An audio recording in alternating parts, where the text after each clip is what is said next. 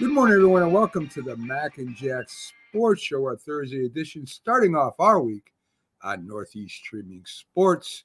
I'm your host, Mac, with your co-host, legendary boxing writer, Hall of Famer, Jack Hirsch. We're live on YouTube, Roku TV, Facebook, Twitter, all kinds of spots, and we'll be on different platforms as we share our show. Today on the show, folks, we have NHL expert Carter B. His last name is hard to pronounce, so we just say B. He's scheduled to be in at 8:30 to give us our hockey matchups for the playoffs. So how you doing this morning, Jack? I know you just got back from Florida, back at your old place in New York. How you feeling? Yeah, a little tired. Drove back and forth. I still don't feel too old to drive. Some people actually, they pay, for these services so they could fly in and someone else, a company, an individual drives their car down all the way. I like getting behind the wheel. I like the scenery, the atmosphere, but it is kind of a long haul. And then when you come back, you have to kind of get yourself settled and all. But I was taking a peek at sports. Sports goes around the clock, Mac. It doesn't let you take a break. No. There's no such thing as a sabbatical in sports. Even Christmas Day, you'd think it would be a day off. The NFL announces 3 games on Christmas. Yes, 3 games. Never mind the NBA. Let's see what they come up with. Yes. Jack, I know you said you were going to stop at a couple places on the way back. Did you have time to do that, or you just drive straight through? Mac, I got to go to the bathroom. Come on. I've got to make stops. You take it. I know you take things I say seriously, but it has a stopping point to it. Yeah, no, I stayed a couple of nights at places along the way. And, it's fascinating. You see that little part of the country, going Florida to New York, and it's kind of nice. You pass by places like south of the border, and you're driving through Georgia. There's always a sports theme. When you drive through Georgia, you think of the Atlanta Braves, home of the World Series winners. And it's kind of like, to me, it's still enjoyable to get behind the wheel and to drive. Don't forget the Georgia Bulldogs won the national championship also. You're right. I don't know why I only thought of the Braves, but Georgia's going to be in the house tonight, that's for sure. No doubt. So, Jack, a lot of stories happen while we're off from Sunday or through Monday through Thursday. And I kind of want to wrap up the Nets season and the Nets in general, because to me, this is the most fascinating story, not only in basketball, but sports. So much has happened in the last year with the Nets. And the players, all the players, the coach, the front office, everything is involved with the Nets. As we know, the Celtics swept the Nets 4-0. But this started way back when the Nets were supposedly the favorites to go to the championship. Kyrie and KD kind of got together, and they wanted to start their own super team, right? KD was in a couple championships with the Golden State Warriors, which he won, which he was part of a very good team. So he really never carried a team into the championship. Kyrie Irving was part of a championship team, but he was with LeBron James. And we all know LeBron James was the reason why, that the Cleveland team went to the championship and won it. So these two guys, for some reason, are really good friends, and they're almost totally opposite each other if you listen to them talk and how they act. They get together, and they bring over James Harden from Houston, one of the greatest scorers of all time. He comes in, and they have him play point guard. And the coach at the time of the Nets ends up getting fired. A very good coach. Kenny Atkinson, yeah. Right. And as you said, a very good coach, kind of a disciplinarian, is organized, wants the team to win. And Kyrie meets Steve Nash. And I'm not too sure, Jack, but I think it was at a Hall of Fame thing. I'm almost positive. Steve Nash, to me, in my opinion, the greatest point guard in the history of NBA. That's just my opinion. He's easily in the top 3. Well, my we'll opinion. have to discuss that another time. Yeah. Right. But in my opinion, anyway, in my humble opinion, I think he's probably the greatest point guard in NBA history. Ahead of Magic Johnson and yes, I okay, believe so. okay. Just my opinion. But he never coached before. Not even assistant coach. Not even was on a staff. So they talk him into becoming the head coach of the Nets in place of Atkinson. KD goes on record on a podcast, says we really don't need a coach. KD could coach. I could head coach. So right off the rip, yeah, Kyrie Irving is saying that they don't need a head coach. And as I said, James Harden joins the team. He becomes the point guard of the team instead of the shooting guard. And I think he does his part, Jack. He leads the league in assists. He plays while hurt, while KD doesn't, while Kyrie isn't able to play because he doesn't get a vaccination. That was last year. Right. So I'm just trying to build up to what ended up happening this year. So this year, Harden says, I want out. And in retrospect, I can see why, Jack. Because right there with Kyrie and KD, there was a problem mixing with the rest of the team. And KD, as people have said lately, cannot carry a team. They blame Steve Nash for not being able to coach. But I really don't hear a lot of the fans blaming Kyrie, Jack. And this blows my mind. I don't understand how the guy who was a spokesperson for the team, because KD sure ain't, and neither was Harden, is the one hardly getting any of the blame when I listen to the other shows. They're blaming KD. They're blaming the coach. They're blaming everybody else but Kyrie. And this fascinates me, Jack. Why do you think Kyrie gets a pass, or I should say less of the blame, than anybody else? I'm not so sure he gets a pass because a lot of us in the media have been critical of him. And I think the problem is bigger than the Nets. The problem's bigger with it. It's a sports problem where superstars on a team are basically running the team because they have so much power. Under normal conditions, Steve Nash would get fired because the Nets have been so disappointing and they so underachieved. But because Kyrie Irving and Kevin Durant like him and they want him to stay, he's going to remain as coach of the Nets. If they wanted him to go, he would go. It's that simple. They had an outstanding coach in Kenny Atkinson, but he was a disciplinarian. He would get on the players, okay? And Kevin Durant, very sensitive individual, Mac, very sensitive. It's kind of like you have to handle him with care, okay? Which Steve Nash does. So he likes Steve Nash. They respect Steve Nash in the sense that he was a great player in his own right. So they respect him. And Kyrie is Kyrie. He does his own thing. He's kind of the equivalent of the spoiled rich kid, not a bad person, but he's just used to having a certain way, being allowed to get away with things, and no one's really calling him out on it. So he continues to do whatever. And the truth of the matter is, I mean, the Nets are a mess right now.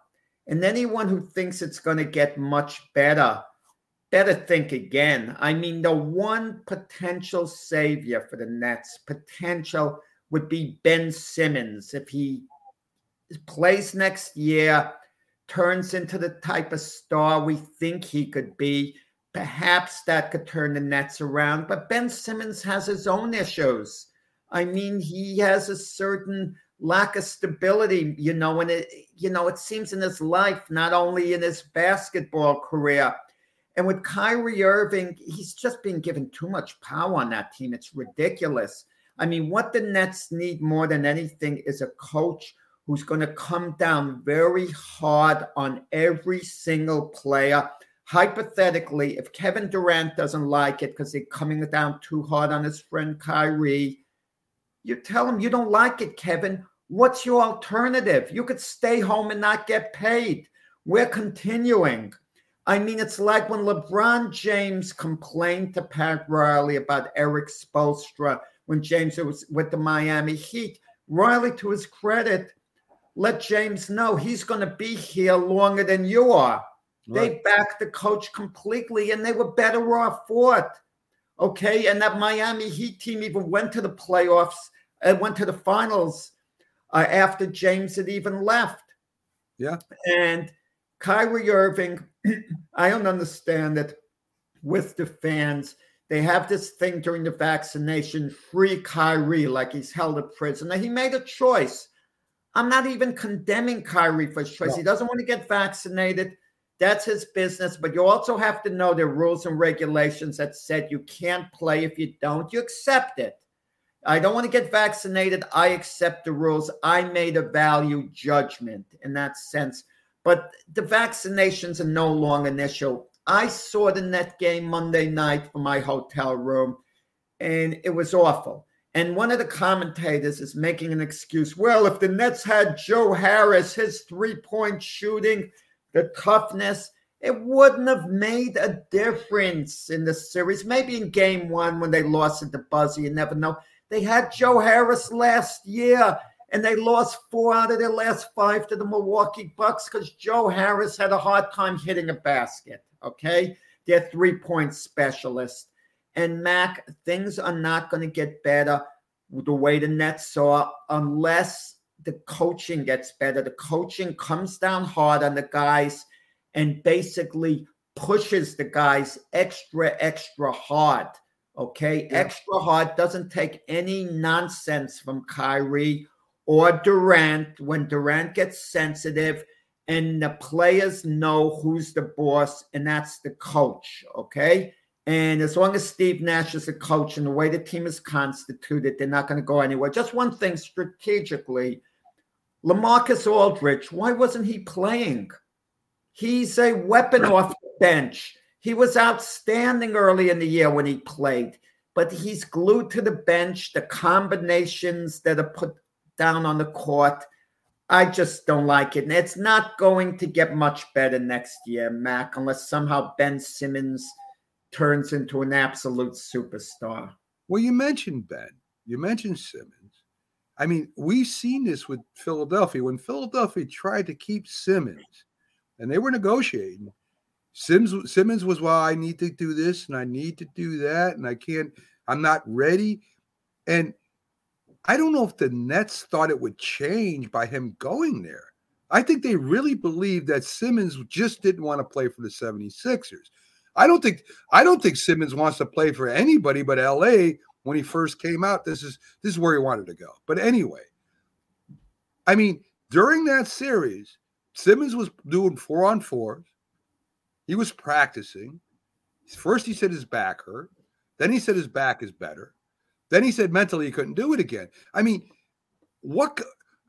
this is why it's fascinating to me, Jack, because not only do they have a problem with Kyrie, KD, and a coach that doesn't know how to make adjustments during the game because he's never done it before, but you have this guy in waiting who's a superstar but really doesn't know what's wrong with himself. He doesn't. In fact, he said his mental problems is what causes his back to hurt. So I don't know who he's seeing. I don't know what's going on. I know the agent went right after the game and talked to the Nets front office and said, listen, he wants to play for the 76ers. You know, he wants to play next year. So they're trying to keep it friendly. And they said, what are the 76ers going to do? I mean, they traded for him. So they're in a position with that. They better hope Ben Simmons can come back next year. Are they paying him while he sits on the bench? Are they paying him while he's in his whatever world he's in right now? I'm not sure. I don't know, but I will imagine they are, or he wouldn't be there. So I mean, this is why it's so fat. There's so many parts going, Jack. And if you heard the latest this week, right after the game, Kyrie Irving said him and KD will help manage the team. They're going to help the owner and GM. They're going to be right alongside of him to help manage the team. I just don't know what to say anymore. Mac, I will say this. I mean, coaching makes all the difference. You're talking about the players now. Do you realize last year in the playoffs, this Celtic team that basically had the same personnel as this year lost to the Nets 4-1 in the playoffs last year. 1 year later, they sweep them 4-0, basically with the same talent. Yes. But the coaching was the difference. They played differently. I mean, it was Steve Nash that was overmatched. Steve Nash only got his job because Durant and Kyrie wanted him to have it. That's their hand-picked guy because he'll leave them alone. He'll make nice to them. He'll take their suggestions. I don't mean Steve Nash doesn't sometimes push back gently behind closed doors with the two of them saying, guys, I think we need to do this or that. But it's as if Steve Nash needs the approval of Durant and Kyrie. And the Nets need a coach who doesn't give a darn what Durant and Kyrie says. He basically says, this is what we have to do, guys. You guys got to buy into this. You got to buy in and convince them to buy into it. I think Kyrie's got to sign a contract extension coming up. If you're the Nets owner, what do? You say, do you cut ties with this guy? I would. I'd cut ties with this guy. This guy, and if KD wants to follow, so be it. KD already signed the extension. Kyrie's coming up on one. But let me throw this to you, Mac. We both agree the way the Nets are constituted, they're not going to win an NBA championship, and not even come close. But basketball also is an entertainment business. And I'll be honest about it. I enjoy watching Kyrie Irving on the court. He's a dynamic player. He's an entertaining player. If you're a spectator and you go to a Net game, you enjoy watching Durant and Irving on the court. They give the team a certain pizzazz, a certain charisma. The Nets are relevant even though they're not winning a championship. Their box office, if you're in another city, of all the teams you want to see your team play, the Nets, might even head the list of all of them because their box office with Durant, Kyrie, and the game's enjoyable. I remember the Nets when they didn't have the name guys. You get rid of Durant, you get rid of Kyrie, and who do you really have? You could have a mediocre team that makes the playoffs, but it's not the same. And if you can get equal value for Kyrie or close to it, yeah, I move on from him, but you're not going to get equal value. You're not going to call the Portland Trail Blazers and say, oh, give me Damian Lillard for Kyrie. You're not improving yourself doing that.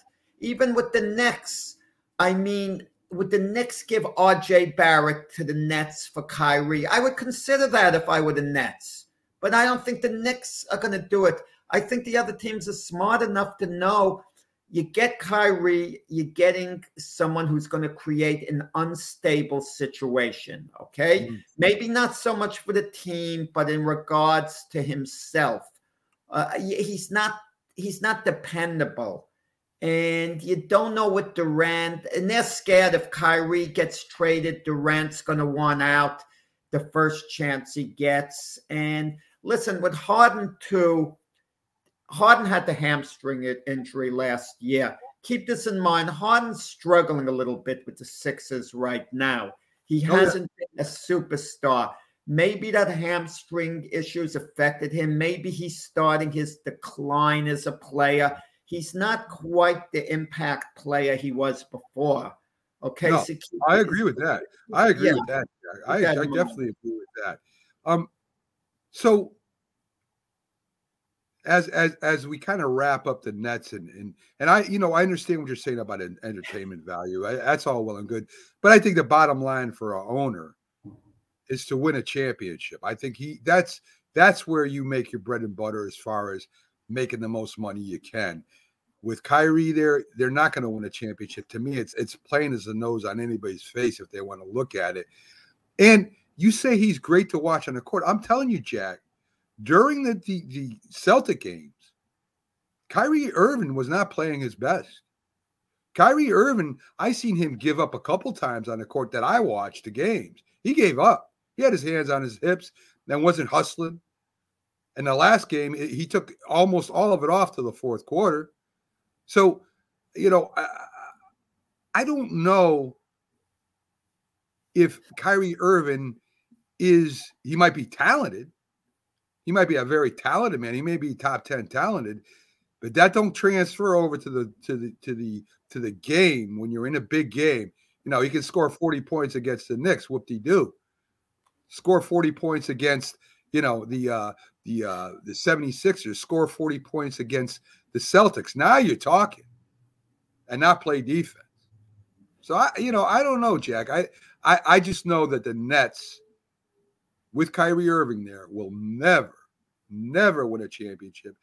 And if he's going to go help the coach and owner, or thinks he is, I hope the owner grows a pair and tells Mac, him, if we're starting a team for 1 year, right, we have a chance to coach a team, and we're offered, the duo of either Jaylen Brown and Jason Tatum, or right, Kyrie and Kevin Durant. We go with Brown and Tatum. Easy. We go with Brown and Tatum because they're going to present more of a winning formula. No doubt. Durant and Irving might put up better numbers, actually, perhaps marginally better numbers, perhaps.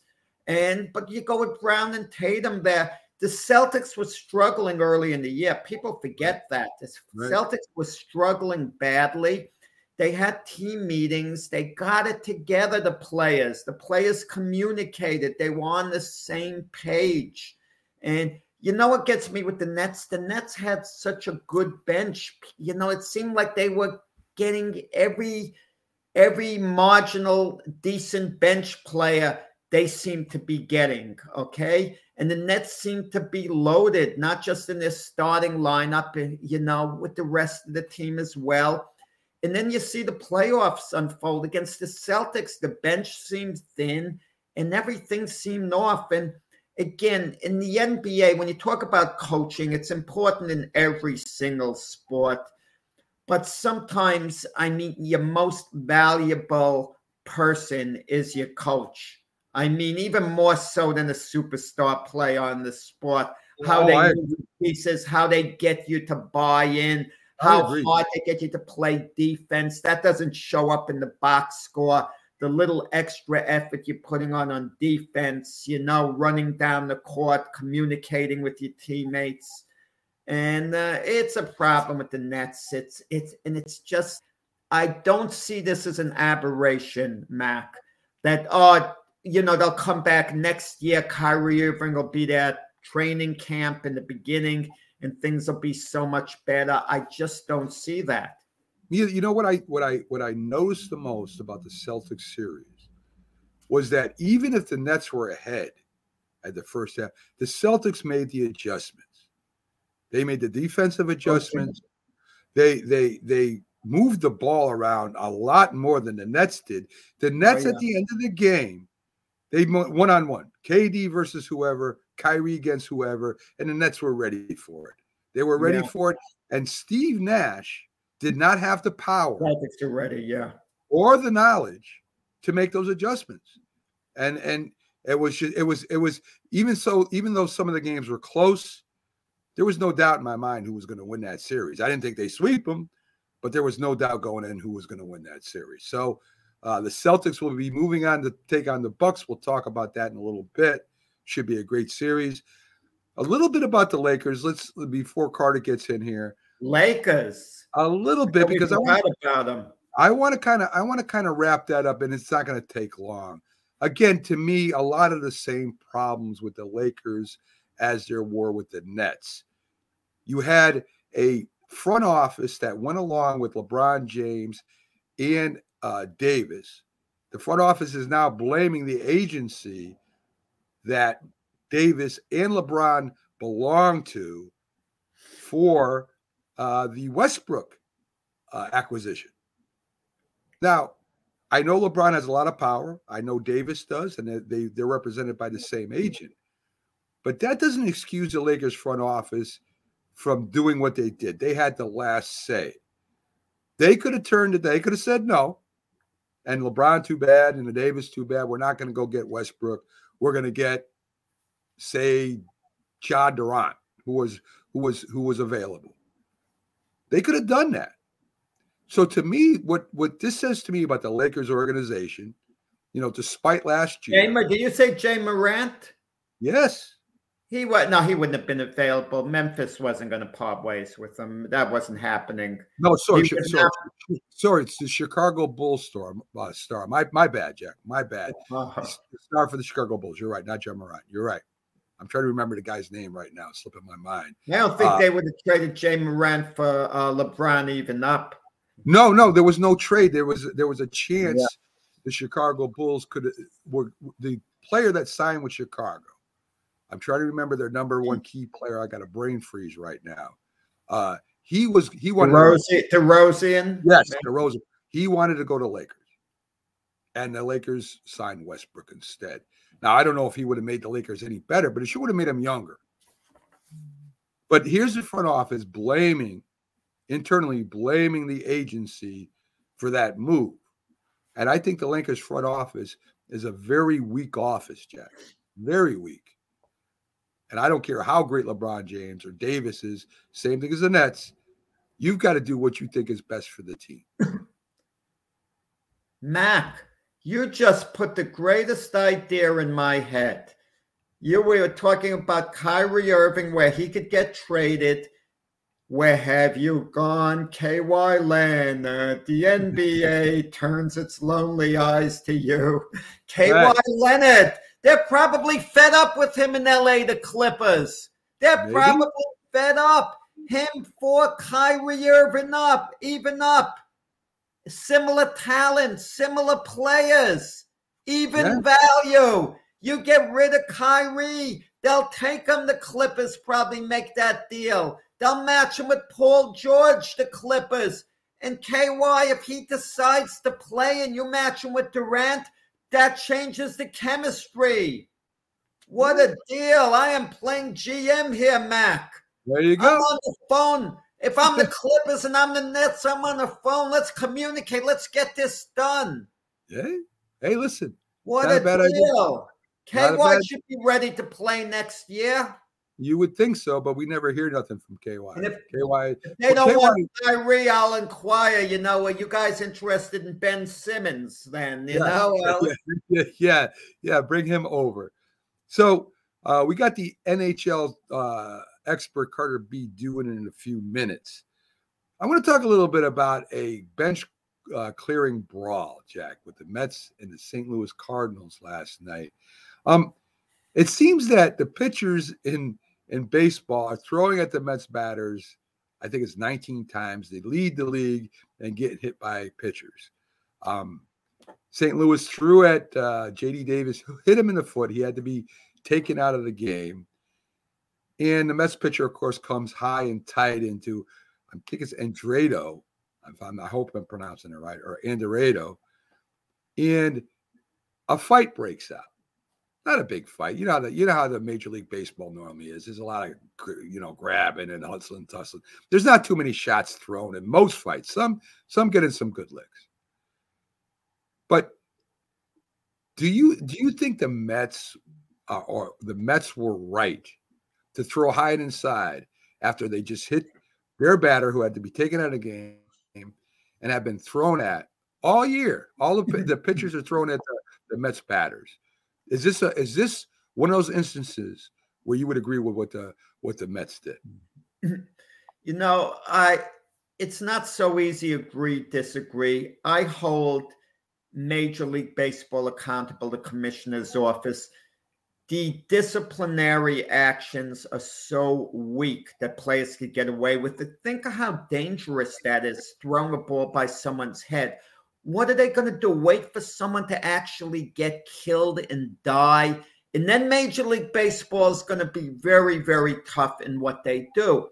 I mean, even think of something that was done absolutely outrageous years ago. Remember when Armando Benitez drilled Tino Martinez in the back? Everyone knew that was deliberate with a fastball, drilled him between the shoulder blades, and he got only an 8-game suspension. You deliberately throw the ball at someone and you deliberately hit them. I mean, I'm for coming down, suspend the guy half the season without pay. Send a message, scare the heck out of them that they're not going to throw at anyone. And also, okay, everyone always claims it's an accident. The ball slips out of their hand. I love Paul Quantrill years ago, a Yankee pitcher. He deliberately hit a batter in retaliation because the Yankees were being thrown at. And they asked him, did you deliberately, hit the batter? And he said, no, the ball slipped out of my hand the same way it accidentally slipped out of theirs. Yeah. One time, I forgot who the pitcher was. He claimed he deliberately hit someone. He said, why lie about it? And they suspended him for 5 games when he normally wouldn't have been suspended. I think Earl Weaver had it right a lot of years ago. If you can't control your pitches and you hit someone X amount of times, you get suspended. Let's say it's in a player's career. You've hit someone 5 times, pitching the ball. You're suspended for 25 games without pay once you hit them a 5th time. You hit someone in the head 1 time, okay? It comes to their face area, automatic 10-game suspension. You throw and they have to duck. The ball goes under their head. You're suspended for 3 games. That's something. It's got to be the most firm disciplinary actions to get it to stop, because everyone knows these beanball things are going on, and it's dangerous business, Mac. And the commissioner's office does nothing about it. Well, we'll discuss this further, but backstage right now, we caught Carter B with our NHL update, and let's do a little bit of this, Jack.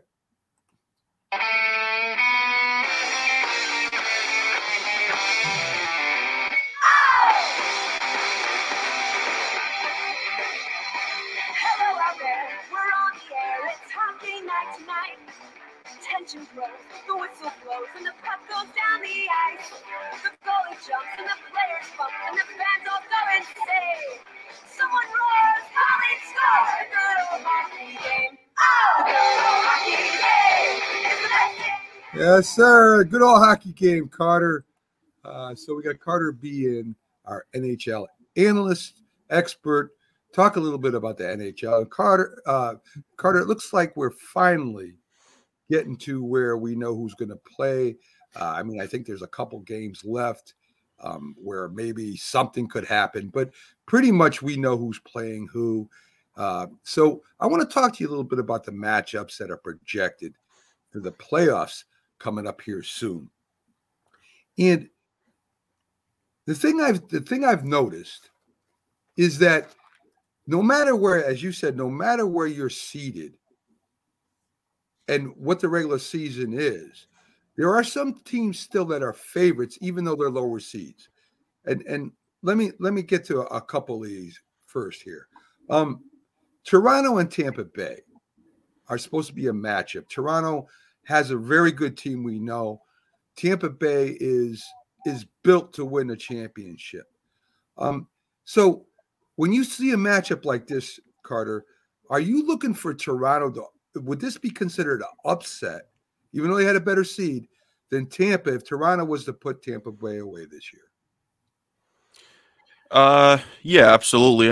I think, I don't really think seeding matters in a matchup like this. I think you look at Tampa, and obviously they've won the last 2 Stanley Cups, and I think anytime that, the defending champ gets eliminated from the postseason, I think it's an upset no matter what round it is or what game it is in that series. So, especially for a Leafs team that's had some trouble closing out some series in the past, it's going to be interesting to see how this one plays out.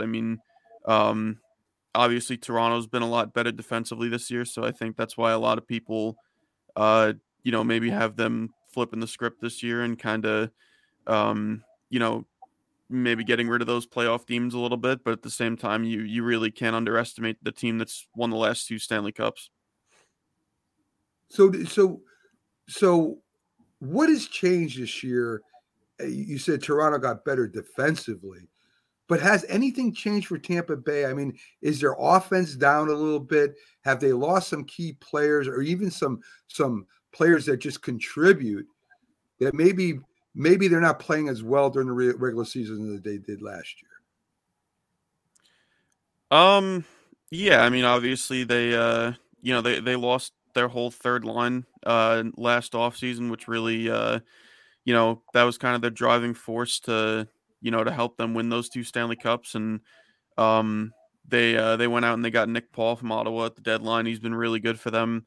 Brandon Hagel from Chicago, he's been solid for them as well. And I think they've done a good job at trying to kind of recreate that third forward line that you know um, that was so instrumental in helping Tampa win back to back. And um, I think at the end of the day, I mean, Tampa might not be as deep as they were offensively the past 2 postseasons, but they still have an amazing offensive core. Their defense is still as strong as it was, and you know, as long as you have Andre Vasilevsky and Ned, who had 4 shutouts in every clinching game in each series last year, it's going to be hard to bounce Tampa from the postseason. Carter, what about Austin Matthews?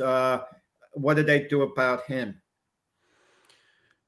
Just hope he doesn't run around and dominate you, I guess. 60 goals for, Toronto. It's been a lot of years since someone put up, 6-0. Yeah, it's been 10 years since we've had a 60 goal scorer, and the last one was Stamkos, who plays for the Lightning. So, yeah, again, it's gonna be really interesting to see how this matchup plays out. The big thing I'm really looking for is Matthews and Marner to show up in the playoffs this year. Matthews was okay in the postseason last year against the Canadiens in the first round, but Marner was really nowhere to be found. So if the Leafs are going to beat Tampa, they need their stars to be their stars, and uh, you know, I'm a little concerned about their goaltending too. I don't really know who's going to be the starter for Toronto in Game 1, but that's a bridge they'll cross when they come to it. So we'll have to wait and see how it plays out. Well, you got Florida versus Washington. The Capitals are solid. I mean, they're a good team. They're not great, but they're a good team. They can skate with almost anybody. Is there any way that they have a chance in beating that strong Florida team? I mean, they would have to. Carter, I think it has to do a lot like football with will, right? I mean, you got to impose your will on the other team in some way, whether it's skating faster than them or skating harder than them or checking harder than them, front checking. I mean, anything you can do to gain that little edge. Can you see Washington maybe doing that against Florida? Honestly, I'm not sure. Florida's been an amazing team both at home and on the road. I think the key for the Capitals is not to go down 0-2 going back to Washington for Game 3. If they can split at least one game in Florida, I think they'll be in a good position to. Isn't Ovechkin out, Carter? For now, yeah, he's got a lower body injury. I don't think he's playing tonight against the New York Islanders. So, if they're missing him going into Game 1, that's definitely gonna hurt the Caps. I mean, we all know what Ovechkin can do offensively and what he does for that Capitals team, both at even strength and on the power play. So, yeah, I mean, I think the big thing for Washington is just being able to split in Florida because, if you go down 0-2 in that series, I mean, the Panthers look like they have that killer instinct this year where, if you turn the puck over, you create chances for the Panthers, they're going to bury you, and this won't be a long series for the Capitals if they do that. Carolina versus Boston. Boston has had some games that they look really good, some games not so good. They were kind of up and down. At the end of the year, they kind of equaled it out a little bit, kind of ran a little more steady. What are your predictions for this? You think it's going to be a tight series, or do you think Carolina just has their number and they're going to win? I don't know. I mean, originally I thought, you look at the regular season series, Carolina beat them all 3 games, and the Canes just look dominant in every single game they've played. So, uh, I think obviously most people are going to look at that and think Carolina's going to win fairly easily. But, as we all know, the regular season series doesn't mean much when it comes to playoff hockey, right? So, uh, if I'm going to be honest, I think this is the most likely matchup where the wild card seed could upset the division winner, at least in the Eastern Conference anyway. I still have Carolina moving on. I think they beat Boston in either a 6 or 7 game series, but I think this is going to be a lot closer than some people think. Interesting. So we get to your favorite team, the New York Rangers, against the Pittsburgh Penguins. The Rangers are still a young team, right, Carter? So, I mean, do you think the moment gets too big for them in the playoffs? Or do you think with that goalie that they've had, a couple of goalies that they've had playing very well, and of course their offense is very good, do you think that they'll be able to get by Pittsburgh? I'm gonna be honest. I mean, Pittsburgh's a good team. I think a lot of people are really underestimating, their team in general. And when you have guys like Sidney Crosby, Evgeny Malkin, Chris Letang, it's so hard to just count them out, even against a Rangers team that's looked really, really good at certain points this year. So, but I think one thing obviously the Rangers have going for them is the way that Igor Shesterkin's been playing. I mean. I think I speak for a lot of people when I say I think the Rangers are going to go as far as Shesterkin can take them. So I think it's all going to depend on how Igor plays, and this is going to be his first Stanley Cup playoffs as a legitimate starter in the NHL. So we'll have to wait and see how he plays game one, because obviously uh, regular season hockey is very different from playoff hockey. So. Uh, I mean, if answering the question about young players kind of shying away from the moment, I don't really see that happening with the Rangers. I mean, I think guys like Adam Fox are kind of built for the big moment. It'll be interesting to see what happens with Kakko and Lafreniere during their first playoff run in the NHL. So, I'm going to be honest. I mean, this one might be the toughest series to predict, at least in the Eastern Conference, anyway. So, uh, I don't know if I have an answer for this right now. What do the Rangers need to do to make you a believer, not just a temporary believer? Like beating the Penguins makes you a temporary believer, but then the next series comes along and chances are you don't pick the Rangers to win, even though you might. What do they need to do to let you and the rest of the league to know they're actually for real? Because early in the year, we heard the same thing. They'll go only as far as their goalkeeping will take them. And that was before the midway point. And their goalkeeping's been taking them all the way this far. Why shouldn't it continue? Shesterkin has been sensational. Yeah, but again, this is going to be his first postseason as a starter in the NHL, right? I mean, experience is huge in the playoffs, especially with goaltending. So, but again, I mean, I mentioned before, guys like Fox and some of their other young guns are built for the postseason. I think Igor is built for the postseason as well. But I mean, obviously, I can't be right about everything, so we'll have to wait and see what happens with that. And again, I mean, I really don't think you can underestimate this Pittsburgh team with the offense that they've had. They've had a really strong year in their own right, even though they're third in the Metro. So again, I mean, I really don't think Pittsburgh is a team that should be taken lightly. They're a good team, and I could definitely see them going deep if they get the right puck luck during this series. Well, I know Igor played a little bit last year during the playoffs, and the Rangers got in, but he did have some bad moments. He did seem shook last year, so I think that's going to help him out, Carter, this year. I think that little bit of experience he got last year playing the playoffs will help him out a little bit. It seems to have helped him out this year anyway, playing the regular season. So he did get a little bit of experience. He didn't do too well, if I remember correct, during the playoffs. They had to turn to the other two goalies a couple times. So hopefully that kind of got him a little bit harder. So let's get to the West. Now you got Colorado against Dallas. Is there any way Dallas beats Colorado? Absolutely not. I didn't think so either. I don't think that's even going to Well, be close. actually, based on the standings right now, Colorado would still play Nashville.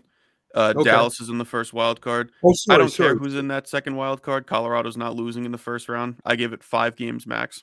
I mean, do Okay. you have a problem with the way Dallas snuck into the playoffs? They got their 1 point they needed for their game to go into overtime yesterday, and they didn't care whether they lost in overtime or not. I know Mac is old school. You play to win no matter what. And Dallas got their point, and once it got into overtime, they were basically celebrating. Even their coach said he couldn't care less whether they won or lost the game at that point. Isn't that kind of backing into the playoffs? I mean, I didn't hear anything about that, but I don't know. I mean, I guess as long as they got that point, it doesn't really matter, right? So, um, not that it mattered much anyway, but Vegas lost last night anyway. So, realistically speaking, even if Dallas lost in regulation, I don't think they would have, gone that night without celebrating at all. I still think they would have gotten in. So, um, yeah, I don't know. I mean, certain people can look at it the way that they want to, but at the end of the day, Dallas got in, Vegas didn't, and the playoff picture's set from now. Yeah, I'm sorry. It was Dallas was playing Calgary. Calgary was really hot in the beginning, kind of cooled off, caught fire again. Um, Calgary versus Dallas. What are you looking for there, Carter? I'm gonna be honest. I mean, this I think this could be a pretty close series if it turns out to be one in the opening round of the Stanley Cup playoffs. I think the big thing for Calgary is I think they want redemption. These two teams played each other in the bubble in 2020, and Dallas wound up beating them in 6 games after going down 2 games to none. So, uh, you know, this is a strong Calgary team this year. I really think this team can make some noise in the playoffs, and I think the biggest thing for them is they don't have to match up against Colorado until the Western Conference Final, right? So, going down the opposite side of that bracket, I think the Flames have a lot of favorable matchups that, with the way that they're built, with the way Daryl Sutter coaches, I definitely think the Flames could go far in the playoffs if they wind up getting the right matchups. Another Canadian team. Yeah, I remember last year we said the Canadian division. It wasn't really called that, but that's what it really was pretty weak, and that's why the Canadians went on, even though they went on that tear. Why none of these other teams got in here? But the Edmonton Oilers playing the LA Stars. What do you think about? Do you think Edmonton is legit, Carter, or do you think that just because of the division they were in is one of the reasons they got in? I mean the Pacific Division's fairly weak too. Not taking anything away from Edmonton, I still think they're a good team, not a great team, right? I mean, Calgary's a great team. Edmonton's good, in my opinion. Uh, Edmonton has McDavid and Draisaitl up front, and after that, it's a bunch of AHL caliber players and players that probably shouldn't be in the NHL. That's just my personal opinion. Um, people look at the Oilers' depth and maybe think they can go on a run this year. I don't see that happening. I think if they run into Calgary in the second round, they get absolutely demolished.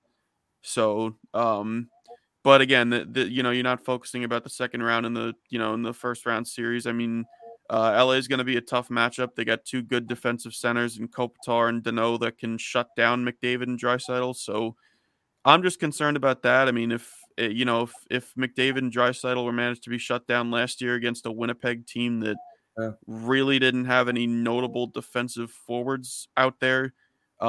It'll be a little bit concerning if they get shut down for a second consecutive season, but we'll have to wait and see how it plays out. Minnesota versus St. Louis, Carter. Minnesota are you surprised? I mean, St. Louis always seems to be around, around the playoffs, whether they get in or not. Minnesota to me is a very good team, but very, not known to a lot of people. So, what's your thoughts on Minnesota this year? Yeah, Minnesota's really good. They look like a legitimate Stanley Cup contender. I thought last year they were good. But maybe it was something to do with their division being relatively top heavy. But they've proved everybody wrong this year. They look like a legitimate Stanley Cup contender, and it's going to be important for them. They got 2 games left in the season here, while St. Louis only has 1. So currently they're tied with points right now at 109 each. So it's going to be important for Minnesota to win these final 2 games down the stretch and get home ice in the first round. I think the big thing for Minnesota this year is going to be their depth scoring. I think last year they kind of ran into a hot Vegas team that had 2 very good goalies at the time in Fleury and Leonard. Now Minnesota has Fleury, ironically enough, who has a lot of playoff experience. Obviously, he went to the final a few years ago with the Vegas Golden Knights. So, Minnesota looks really good this year. But at the same time, I wouldn't count out the Blues. They've got a really good forward core. Their defense is looking as good as ever. Only thing I'm really concerned about with the Blues is their goaltending. I think Binnington's kind of dropped off a little bit this year. Their backup, Ville Husso, has been really, really good for them. But, obviously you need your starter to be your starter in the Stanley Cup playoffs if you want to go far. Carter, all the teams are under pressure to do well. We know that. But which franchises are under the most pressure to make a decent playoff run? Not necessarily to win the cup, but who would it really be a disaster for if they got bumped, in the first round? Do you want me to say Toronto, or should I say somebody else? Well, no, we know someone else besides Toronto. I don't know. Let me look at the standings quick. I'll say Minnesota, I guess. Getting knocked out in the first round last year by, again, a relatively good Vegas team. Now Minnesota looks better than they were last year. So, they forced that series to 7 games. I think the expectation this year is to get out of the first round, at least, go to the second round or maybe even further than that. So, but again, St. Louis is a really good team. I think this is easily going to be the hardest series to predict for anybody in the entirety of the first round. So, these 2 teams have gone neck and neck all season long. I mean, even the season series has been extremely close, even though, I mentioned earlier, you really can't consider that when talking about the playoffs. So, I'd have to say Toronto for that, but I guess for the sake of the question, I'll go Minnesota. What team in the whole league, not necessarily the playoff teams, it could be a playoff team, has underperformed the most in the NHL this year? The biggest disappointment, and it could even be a playoff team. I don't really think any playoff teams have disappointed. I mean, not Las Vegas. I was going to say Vegas. Well, Vegas isn't a playoff team. Not this. No, I said it could be any team in the NHL, including a playoff team who's underperformed. Yeah, I mean, I think you'd have to go Vegas. I mean, with their roster and the way that they're built, when they're healthy, they're one of the best teams in the NHL in terms of talent. So, they got buried a little bit by injuries to start the season, and they just never really able to dig themselves out of that hole that they dug for themselves. So, I mean, I'd absolutely have to say Vegas. I mean, if I'm picking a team from the East too, it's got to be the Islanders. Well, the Islanders an obvious answer, yeah. But who took a gentle step towards being relevant again, and no one talks about it? The Buffalo Sabres. They improved a lot this year. I mean, would you agree? Yeah, Buffalo's been good down the stretch. I mean, they've even though they're not making the playoffs this year, they got Tage Thompson who's playing really good. Jeff Skinner's kind of revitalizing his career a bit. Rasmus Dahlin looks good. Even a guy like Owen Power, who made his NHL debut a few weeks ago, he's he hasn't really put up a ton of numbers offensively, but he looks good in terms of just settling into the NHL and just trying to get himself ready for next year. So, I don't think they make the playoffs next year, but I'd like to see Buffalo take another step ahead if I want to really call them a legitimately improved team. And would you especially without Eichel? Would you say the Philadelphia Flyers are the franchise that's in the most disarray, really sinking and not looking good as far as a turnaround?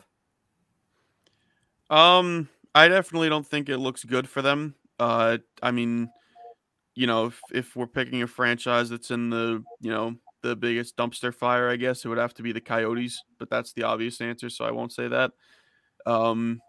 I mean, Philly just doesn't look good right now. I mean, they don't have any prospects that are really promising for the future. I probably shouldn't say that. The Philly sports guy is going to get mad at me, but I don't know. I mean, Philly to me just doesn't. They don't have a ton of prospects to look forward to. They just don't. I don't know. I just don't see them being a playoff team for the next 3 or 4 years unless they legitimately commit to a rebuild and tear it all down and try and win again in 3, 4, 5 years. But I don't think that's what they want to do. So, you know, I don't know. I don't run the Flyers. I can't comment on that. So, Carter, some great stuff this week. A lot of great analysis, especially on the matchups. Always glad having you in every Thursday. Have a great day. If you ain't doing nothing tonight, we got a heck of a draft show here on Northeast Streaming Sports. I know you're not a huge football fan, but it's going to be a lot of fun. So, Carter, thanks for coming in as you always do. And playoffs should be going next week, my friend. We'll get this thing popping. All right, guys. I won't be able to make it tonight. I got tickets to the Isles game, but I will be back next Thursday, so we'll talk more hockey then. Sounds great, my friend. You have a great day. Enjoy the game, Carter. All right, guys. Take care. There you go, folks.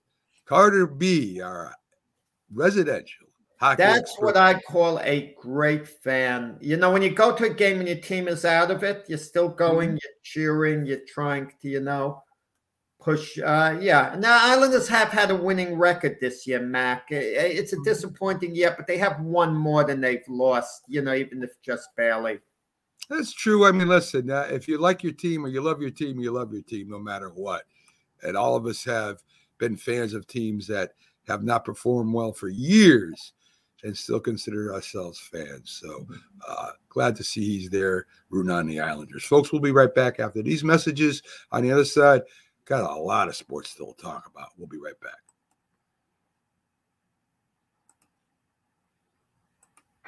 You worked too hard, you ate too much, the cheesecake made you greedy. Let your aching head and stomach hear this message from old Speedy. Alka-Seltzer, plop, plop, fizz, fizz, oh, what a relief it is. Plop, plop, fizz, fizz, oh, what a relief it is. Those Speedy bubbles relieve your upset stomach and headache fast. For acid indigestion alone, Alka-Seltzer Gold. Oh, what a relief it is. What a relief. If you served honorably in our nation's armed forces and you're looking for a way to continue serving your fellow veterans in your community, then join AMVETS. Each year, AMVETS members volunteer millions of hours at VA healthcare facilities from coast to coast, helping to improve the lives of their fellow veterans through the VA Voluntary Services Program. AMVETS posts and departments also participate in a wide variety of community service projects, ranging from Americanism in our schools to supporting the Special Olympics and Boy Scouts of America. If you no longer wear the uniform today, you can still serve through the AMVETS by joining today at amvets.org. Chiquita banana, and I'm here to say I am the top banana in the world today. Now you know the best bananas in the land, so don't slip up with an inferior brand. When it says Chiquita, it's a very good day to buy bananas. Hi, Grandma. What's for dinner? Hey, honey, I'm making stew tonight. Ooh, can Nina come over? I'm not sure about our new friend. I wonder if there's been any drinking going on. Alcohol at her age can lead to so many bad things. I've been meaning to ask you, what would happen if someone offered you a drink? Grandma? This is hard. She's so young, but I know I need to talk to her about it now before someone tries to give her alcohol. If anyone ever does offer you a drink, I want you to say no. I have too much respect for my family, and I don't want to get in trouble. Okay. Really? I promise, Grandma. I love you too. Okay, how about tasting this stew and telling me what you think?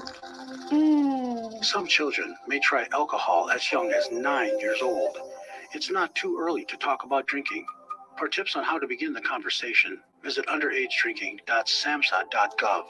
That's underagedrinking.samhsa.gov. This message brought to you by SAMHSA and this station. When the job is done. This guy'll be ready to dig into something mighty good to eat. How do you handle a hungry man? The manhandlers. One of the manhandlers is Campbell's vegetable beef. Gets a man-sized supper off to a good hot start. Good. The manhandlers. If you talk and they will hear you every single time. Oh, we're getting killed. Yeah, well, Kyle's not here. How come? Kicked off the team.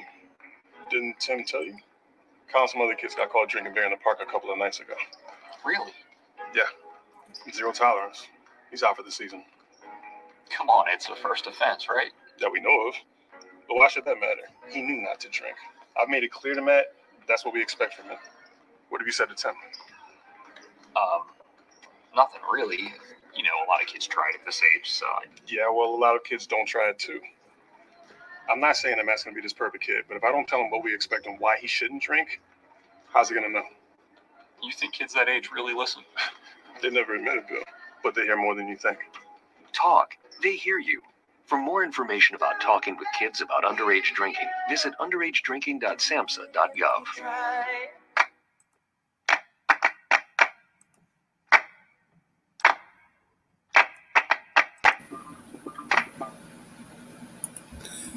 This is a presentation of Northeast Streaming Sports. Good morning. You're listening to the Mac and Jack Sports Show on Northeast Streaming Sports.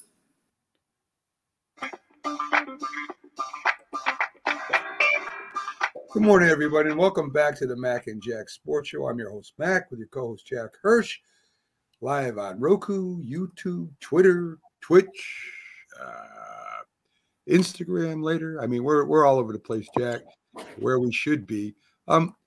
You know, Carter was very, very great in his analyst of all the games, all the matchups. I mean, I can't wait till the playoffs start. We start getting into it and start having his takes on it and why a team lost and why they won.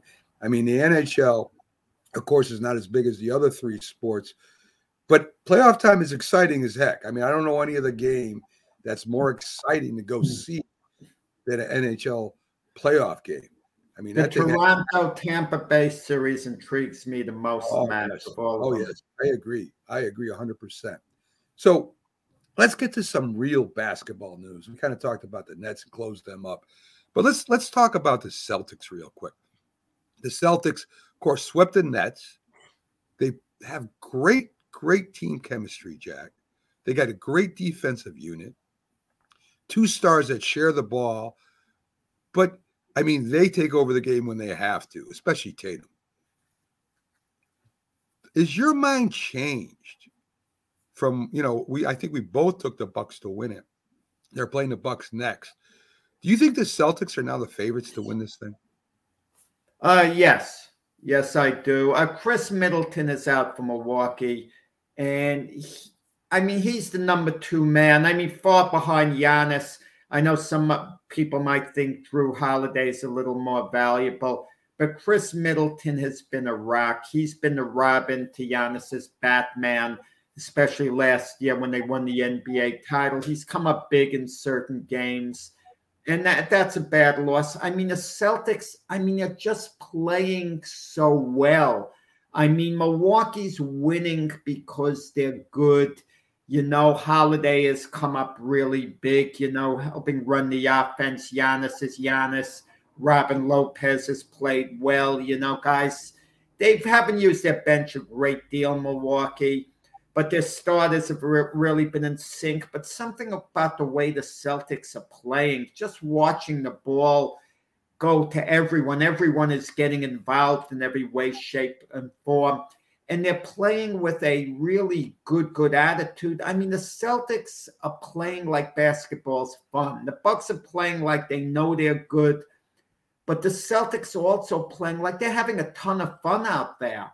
You know, like you get the feeling if you tell the Celtic players you're not going to get paid at all the rest of the season, all your money's done, but you could finish the playoffs if you want. And they'd enthusiastically finish it. And I like the Celtics in that series. Is it going to be a tough series? Yeah, it's going to go at least 6 games. But I kind of like the Celtics. I think the tide is turned. I really wish this was the conference final.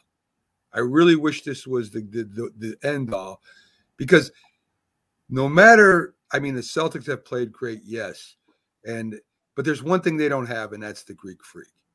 And the Greek Freak control a game when he takes over. I know the Bucks will play defense. The Nets did not play defense against the Celtics. I think the Bucks will play defense against them. I think Milwaukee wins in 7. Maybe on the it's last. not official that they're playing one another, Mac. What happens? No, the Celtics and Bucks are playing, Jack. That's official. That's the game. Well, no, the East isn't over yet. The Sixers up 3-2 against Toronto, right? And it isn't Miami closed out the series, Jack. They won. Yeah, Miami closed out the series. Miami's the 1 seed. Miami's playing either the 76ers or Toronto. Right, because you're the 4th seed. Yeah, right. My fault. That is my fault on that. That's going to be the series, and I wish, as I said, I wish it was the conference final. Yeah. So the Bucks, I think, still will win it, and I think they'll beat Miami or Toronto or the 76ers. If the Celtics do win it, if they do beat the Bucks, then I bet with the Celtics. I just don't think. I think the Bucks will play a defense that the Nets couldn't play or didn't want to play, and the Bucks do have great team chemistry. And the one thing, as I said, I know Tatum is a monster, but there's nobody to me, and you could keep KD if you want, better in basketball right now than the Greek Freak Giannis. So, well, I know you wish it was the conference finals, but keep this in mind. If the Sixers close out Toronto, which we think they'll do, but now with it 3-2, it's not a certainty. I mean, the Sixers are kind of looking at potential disaster, but I would think that they would close Toronto out. That would be my thought.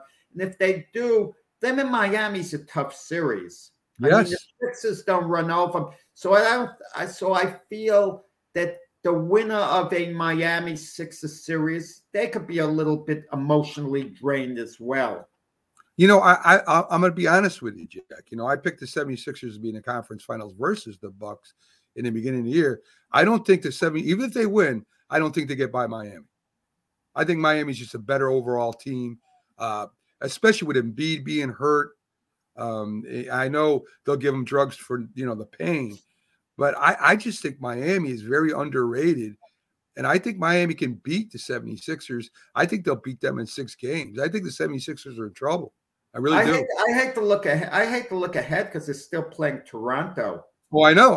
And that's the truth. I expect them to get by Toronto too. I think they're better in Toronto. But let's say we're both right. The 76ers get by Toronto. I don't know if they could beat I don't think they could beat Miami, Jack. I really don't. I think they do beat Miami, and I think the Celtics get by Milwaukee, and then I think the Celtics beat the 76ers. That's how I look at it at this moment. Right. But you can't hold me to it because that could actually change momentum, a slight injury here and there.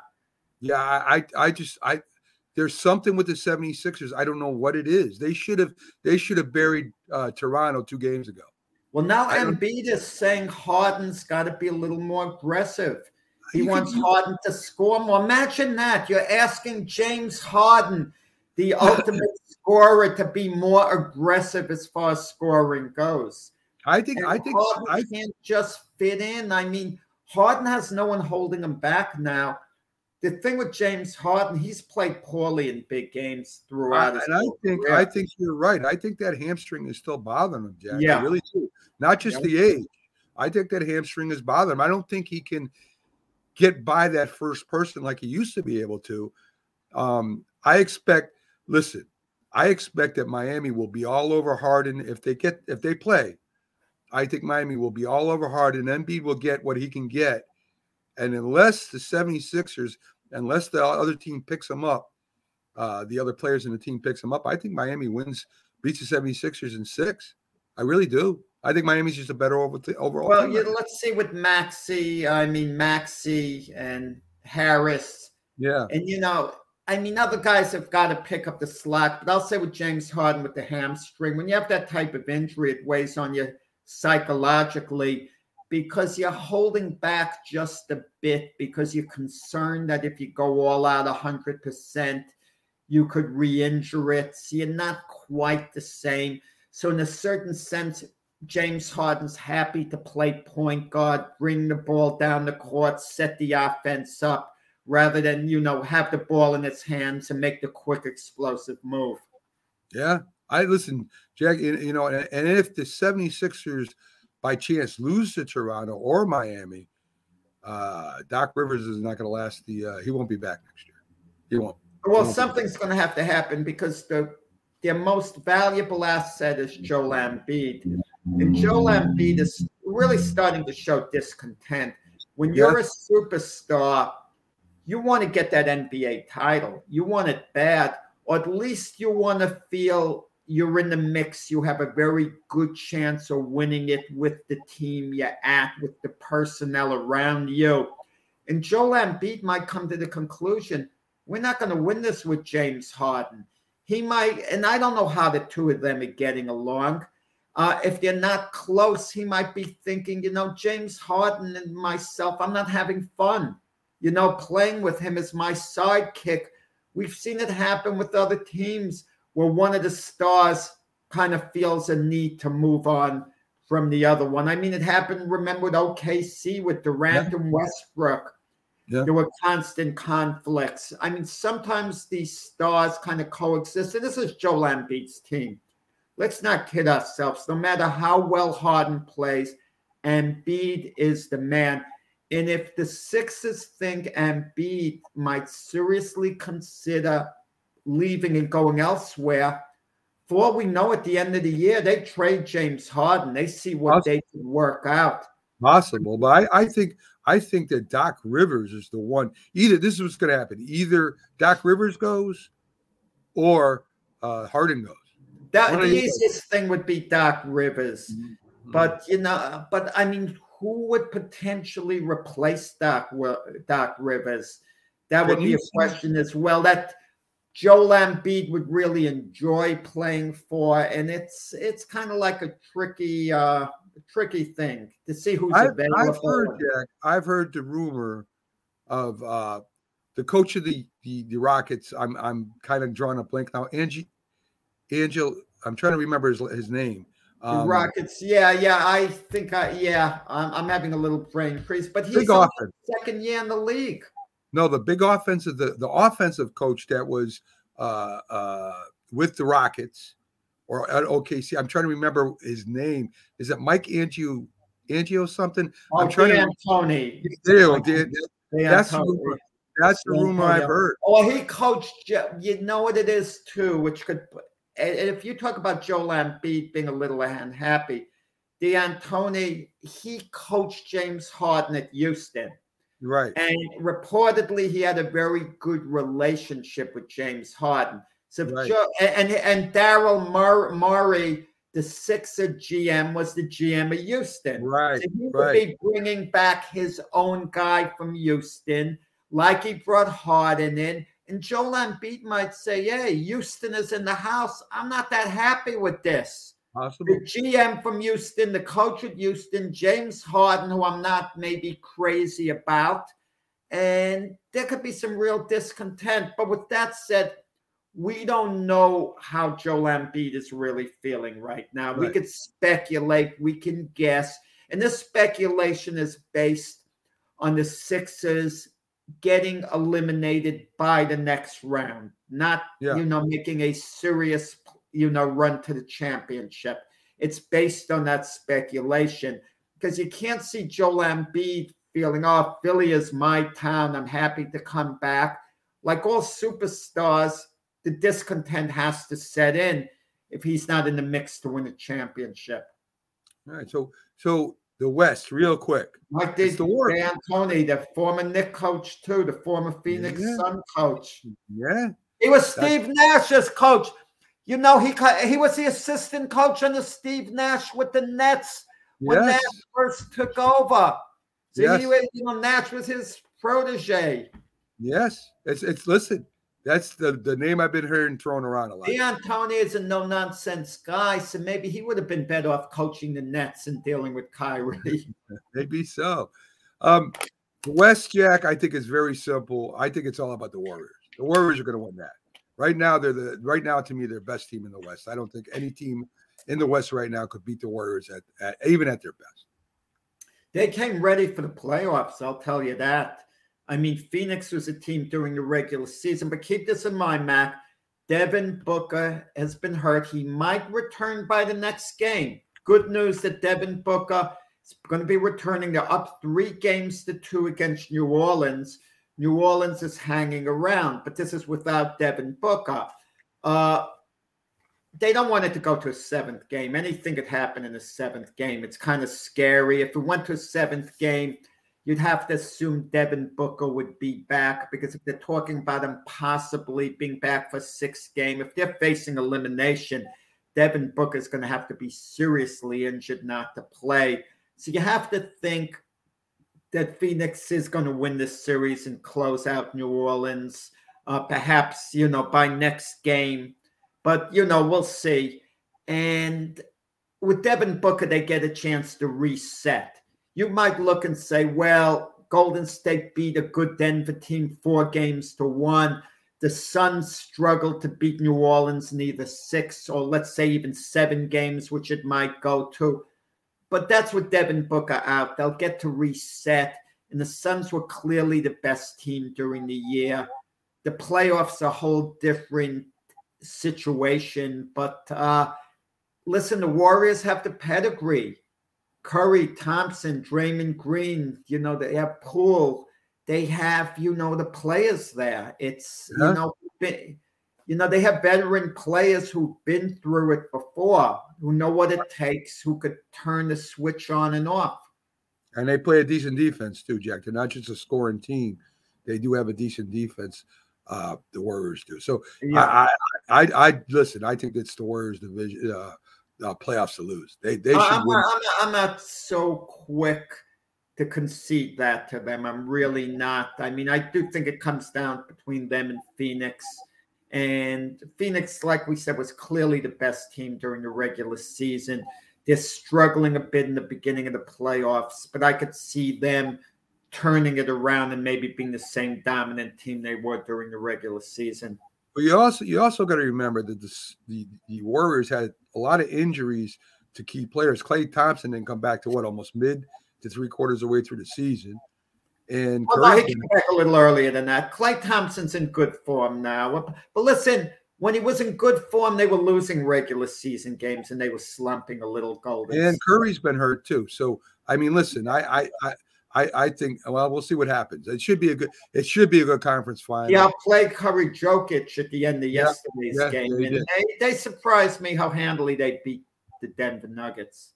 I mean, there's nothing else Jokic could do. I mean, when he had triple doubles and high in each one of them, I mean, he almost single-handedly won that game. I mean, well, Jokic wants to stay with Denver. He said if they offer him a max extension, he'll take it. So I think he's happy. Listen, Denver's kind of team caught in the middle in a way. They have a good team, but they just can't seem quite to make a run for the championship. But sometimes it's better to stay with a team like that, not just because of the money, because you feel maybe they can add just one more piece that could be a difference maker. Yeah. Prime example was the Bucks, right? Giannis, people had Giannis going to the Knicks even. They had him all over the place. And Giannis said, I want to stay here, and he's rewarded with a championship. Good for him. The Knicks think every player's coming to play. The Knicks fans think everyone's coming to the Knicks. Yeah, they all come to the Knicks because the New York is so great. Eventually, Mac. Eventually, one guy will land with the Knicks. Yeah, we'll see. Eventually, we'll see. Yeah. Well, the Knicks are one of those teams. They're caught in nowhere's land. They're not that bad. They really are that bad, but they're not good enough to make any type of run towards a championship. So they're like, if they had another playoff season, if they got in the playoffs and say they finished in the top 8, I think they might have had a shot at getting somebody.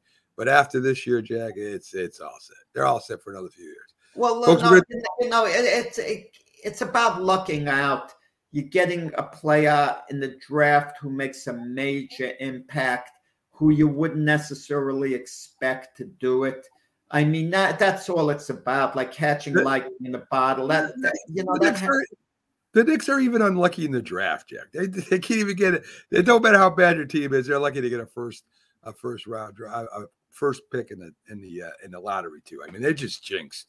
Certain teams but that's exactly it. You get a lottery pick, you get the pick high, and you get a player that's a difference maker that turns it around. Listen, the Pistons went first in the draft last year. They took Cade Cunningham, a pretty good rookie. He was in contention for Rookie of the Year. But listen, ultimately, Scotty Barnes won it. Evan Mobley, who went to the Cavaliers, I mean, he made a big difference for the Cavaliers, improving them. He's going to be a cornerstone player with that franchise. But the Knicks, their most valuable asset, RJ Barrett, they can't really trade him away, because if you trade him away, you're weakening yourself by making yourself a little strong in another area. And I want to hear about Julius Randle. Who the heck's lining up with Julius Randle to give something substantial to the Knicks to really make them better? I mean, no one. No, I agree. I know you wanted Russell Westbrook. You said so last year, Mac. You were saying what a mistake, Russell Westbrook with the Knicks. He would have done for the Knicks basically. He would have created a little excitement in the Garden. Okay, he would have been, I think, a crowd favorite. Yeah, but the Knicks wouldn't have been much better. Yeah, like I said, it would have been more exciting. Bad at all, but yeah. So, folks, we're going to take our last break. We'll be back on the other side. We'll be talking about some baseball, and also, of course, we'll get to the NFL in our last part of the show. So stick with us. We'll be right back after these. Come on. There you go. After these messages, folks. I heard you want to be a frito bandido like me. You do? Then you must sing the bandido song. Let's sing together. You just follow the bouncing Fritos corn chips bag. Ay, ay, ay, ay. I am the frito bandido. Hey, I like Fritos corn chips. I love them, I do. I want Fritos corn chips. I'll get them from you. Ay, ay, ay, ay. Oh, I am the frito bandito.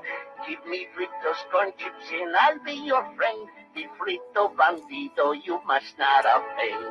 Now, boys and girls, you are frito banditos too. You sing the frito bandido song and you loco for crunchy Fritos corn chips. That's nice. Munch, munch, munchy, munchy Fritos corn chips. When you hear the word asthma, you probably think of shortness of breath, coughing, or inhalers. Lots of things can trigger asthma, but the fact is that asthma doesn't just attack, it can kill. But with proper medical management, asthma is controllable. If you experience shortness of breath, wheezing, tightness in your chest, or persistent nighttime coughing, you may have asthma. See your doctor and get the facts. You'll breathe easier. For more information, call 211 Info Line. A message from the Connecticut Department of Public Health, keeping Connecticut healthy. My baloney has a first name, it's O-S-C-A-R. My baloney has a second name, it's M-A-Y-E-R. Oh, I love to eat it every day. And if you ask me why, I'll say, 'cause Oscar Mayer has a way with B-O-L-O-G-N-A. Oscar Mayer, the first name in Bologna. How's that? We all make choices. When it comes to alcohol, kids make choices whether to drink or not. Bye, Dad. Bye-bye. Remember, I'm going to Alex's party tonight and sleeping over.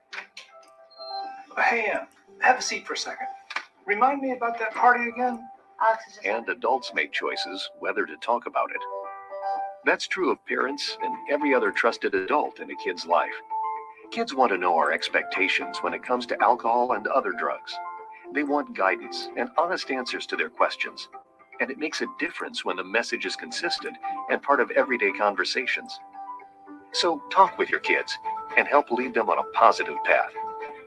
Because when you talk, they hear you.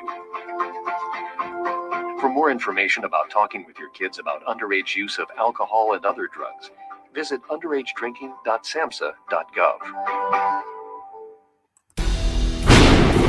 I mean, you can see right now, without LeBron, Lakers are struggling. Let me tell you about a team I hate, all right? I know the Dallas Cowboys fan is here, so I had to make sure he knew how much I hate this team. I'm ready. I've often said that the people who run baseball, they try very hard to ruin it. I'm from Brooklyn. I don't have a problem saying it to his face. Oh, I'm from Brooklyn. Hey, get us any.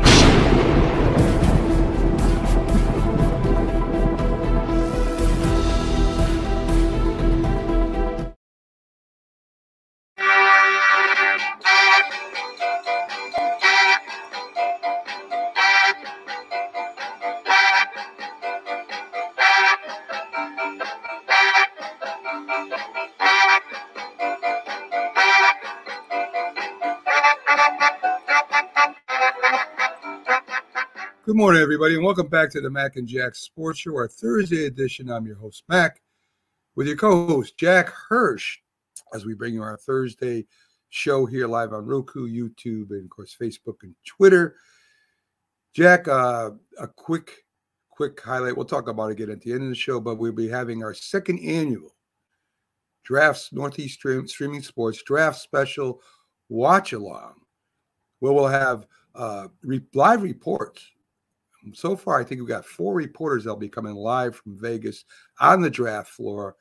We'll be joined by Keith Engel from TGI Sports, Robert Butler from SportsScope as our co-hosts, and we'll have great guests coming in. We've got Larry Frank from Frankly Speaking Sports. We got Byron Williams, ex-New York Giants star wide receiver, and Dallas Cowboys legend Jim Jeffcoat. They'll be on while they're making their picks. We may have a couple more people that I'm working on, but that's what we got so far. Last year was a great show. I think this year is going to be better, Jack, as we break down the first round of the NFL draft. Mac, last year it was my pleasure to give my expert analysis when you asked me when it came to Jets' turn on the clock, Jack, what do the Jets need? And I nailed it. I said the Jets need everything. Right. That's what they need. This year, you'll ask me, what do the Jets need? And I'll say the Jets need nearly everything. Right. Okay.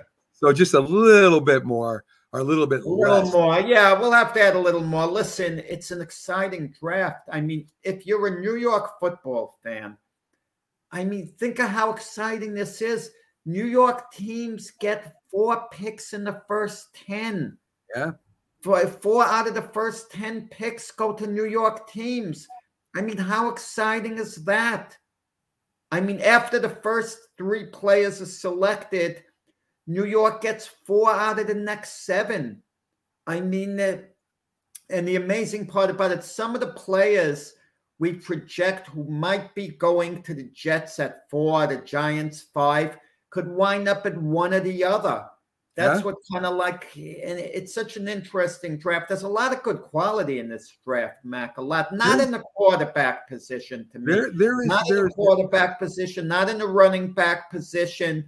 But you talk about the offensive line and on the defensive side of the ball. There's a lot of quality there. And there's some good wide receivers. Some very good wide receivers. Right now, and we'll talk about it more tonight, of course, the first 3 projected picks are defensive ends right now in mock drafts. And I've never seen that, Jack. I'm not sure. You see, I'll disagree. I don't care what it says.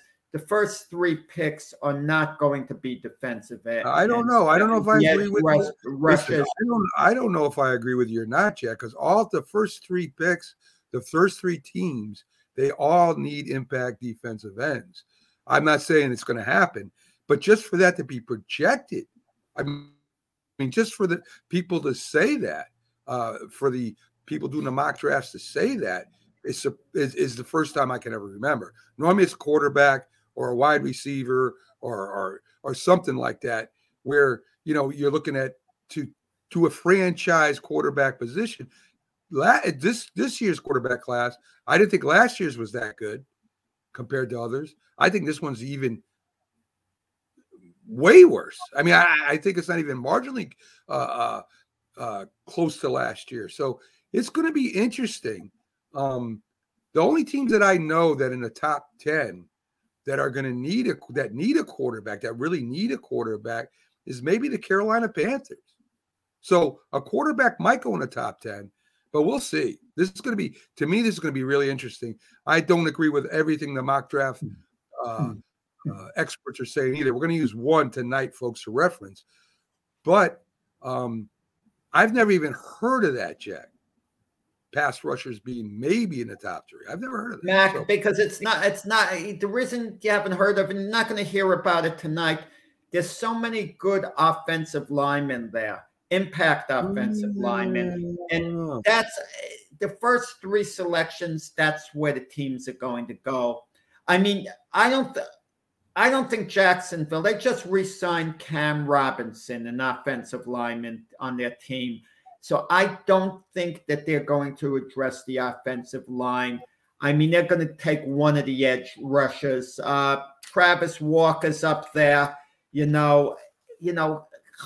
highly rated as far as who's going to go.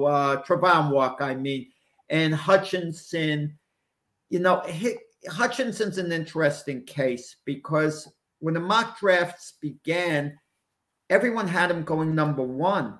And now it's conceivable he could slip to number 4. Conceivable. I don't think so. But if that happens, he's going to wind up with the New York Jets in all probability. At the very worst, the New York Giants would be going number 5 right behind him. Listen. I don't think Detroit takes an offensive lineman. I think Detroit's going to go after edge rusher too. I think Hutchinson ends up there. Yeah, but they might go for Sauce Gardner. Okay, Ahmed Gardner, great cornerback. So they'd be addressing their defense that way.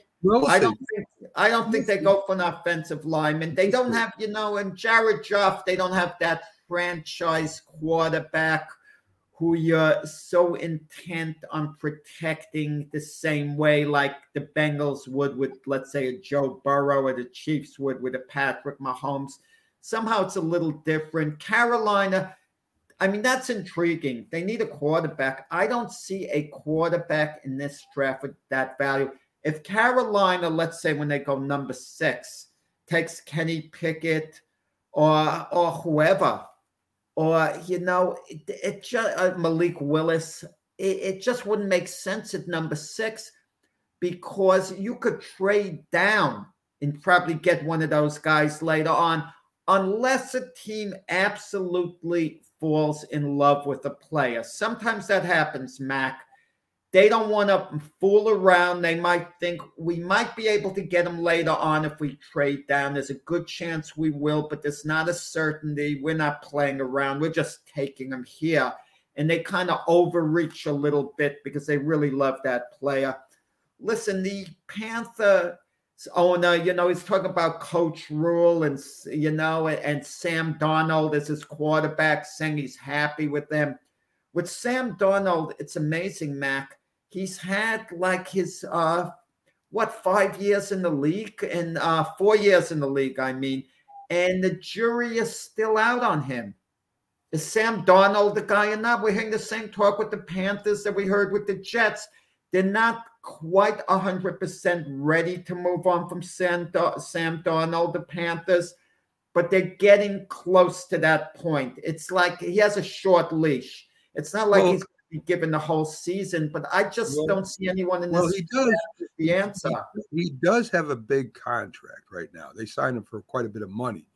A rookie quarterback, they're not going to spend a lot of money. 1 year, but it's 1 year. It's not beyond this year. Still, I mean, I think he would, even if they picked up a quarterback, that quarterback may not start this year. They may let Darnold start. Oh, Darnold would start. Darnold absolutely would start. So, I mean, I think it's going to happen, Jack. We'll see. I mean, Mac, you take a guy number 6 overall in the draft. Number 6. Yeah. That means obligated to start him in the future. No, He it has don't, to Jack. be No, yes, it don't. does. No, You it don't don't. take a guy that We've hard. already listen, Jack. We've argued this till we're both blue in the face. That does not mean that, especially a quarterback. That does not mean that. That means that you think that's your franchise quarterback of the future. That's what it means. Now you can say whatever you want. Well, that's what I mean. You're obligated to start him. He's your franchise. No, that is your franchise. That is your franchise quarterback of the future. That doesn't mean you have to start him right away, Jack. Oh no, not right away, not that season. No. He can sit a year. Yeah, sometimes he might have to sit more than 1 year if your incumbent starter is playing really well. But what it means is you're looking to get him in as your starter. The first realistic chance you can. The 49ers with Garoppolo and Trey Lance are a perfect example. Trey Lance still had a little bit of a learning curve. He got injured. Garoppolo was playing well for the 49ers, so they were holding off at Trey Lance. The Niners had a successful year last year. They nearly went to the Super Bowl. And Garoppolo's still with the Niners, but guess what? The Niners are on the verge of making Trey Lance their starter because they drafted him so high. That's a good idea. Gave up a couple of I'll tell you, Jack. Honest to God, I don't even know if that's a good idea this year.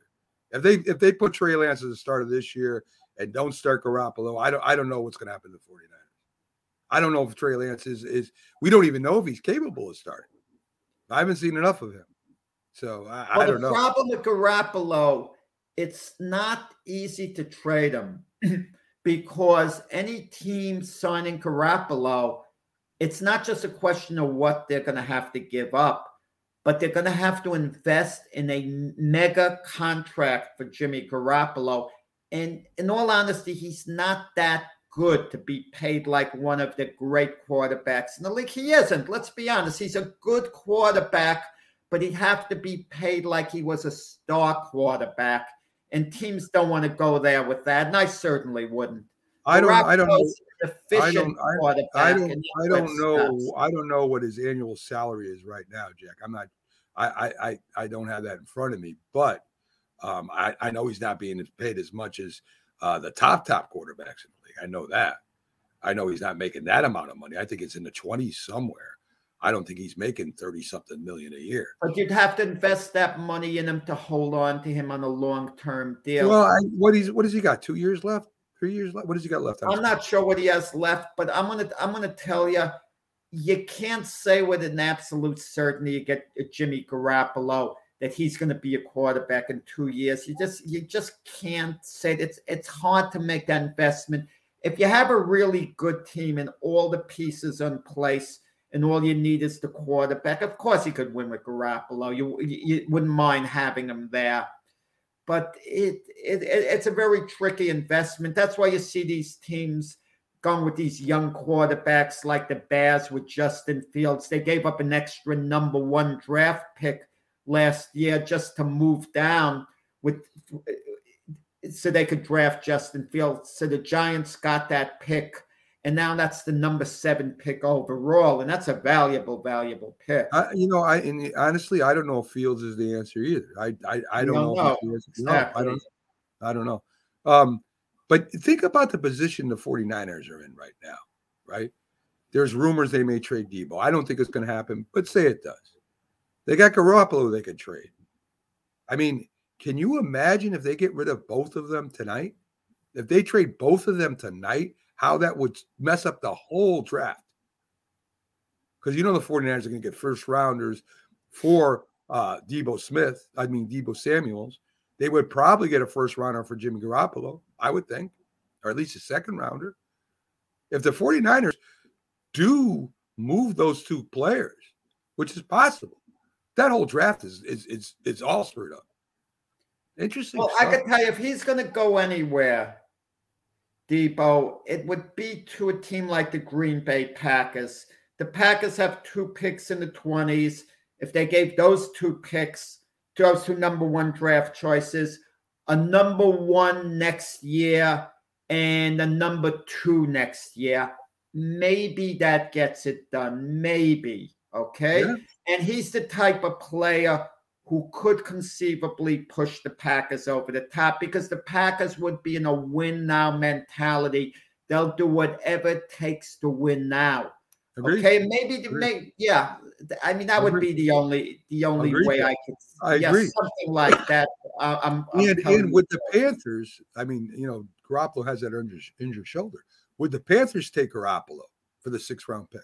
No, they wouldn't do it. They would be foolish. The Panthers would be complete fools to do that. Well, it was good. We're saying Darnold's going to play anyway this year.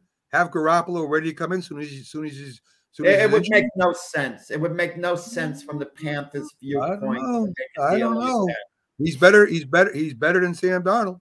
He's better than Sam Darnold, but they're not a contending team. And to invest in a major contract like that. We were in the beginning of last year, we were saying Carolina was a contending team, Jack, if you remember. They were 3-0 to start the year, but they were doing it with a great defense. I agree.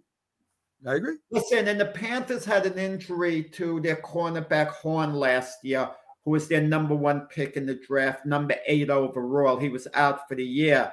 So imagine they get to draft Ahmed Garner this year, who's considered the best cornerback in the draft along with Darrell Stingley. And you put Garner and Horn, who's coming back, you have outstanding coverage in the corners.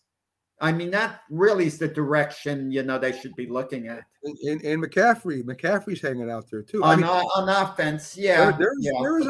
There's a lot of things that could happen. I would imagine the Giants trade Bradbury will be in transition too. Well, he's not going to get much in the draft.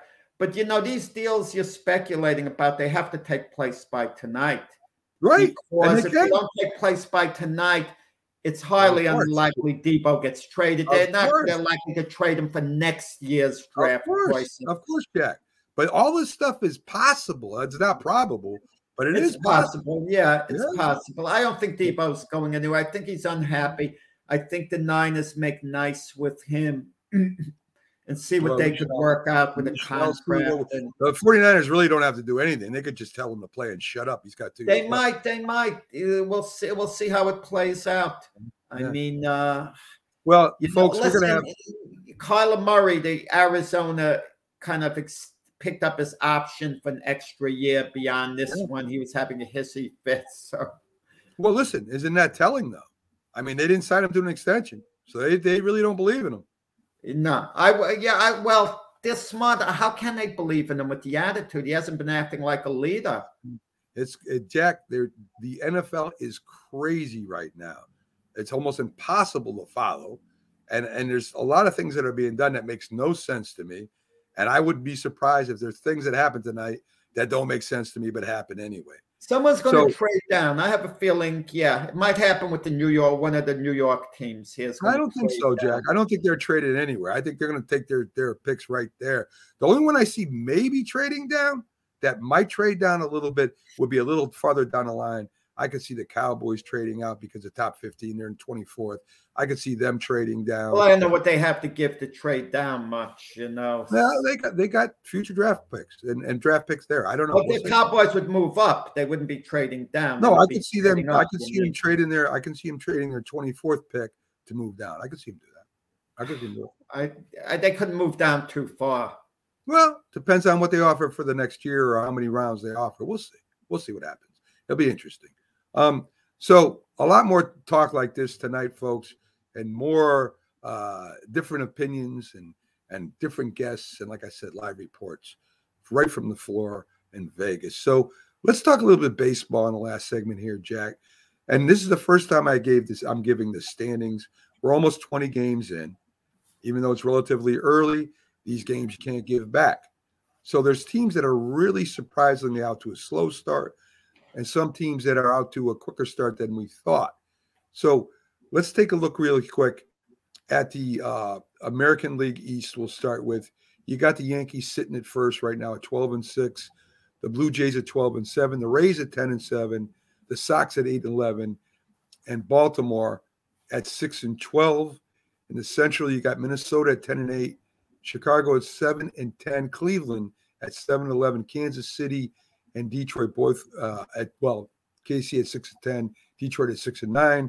In the West, the Angels are in first, 12-7, followed by Seattle at 11-7, the A's at 10-9, Houston at 9-9, and Texas at 6-12.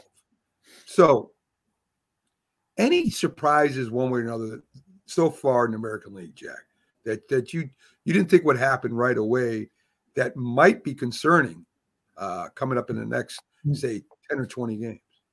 You're right, Mac. It's still early. The Yankees have been actually a pleasant surprise. I mean, they've done what they've had to do. Their bullpen has been really good.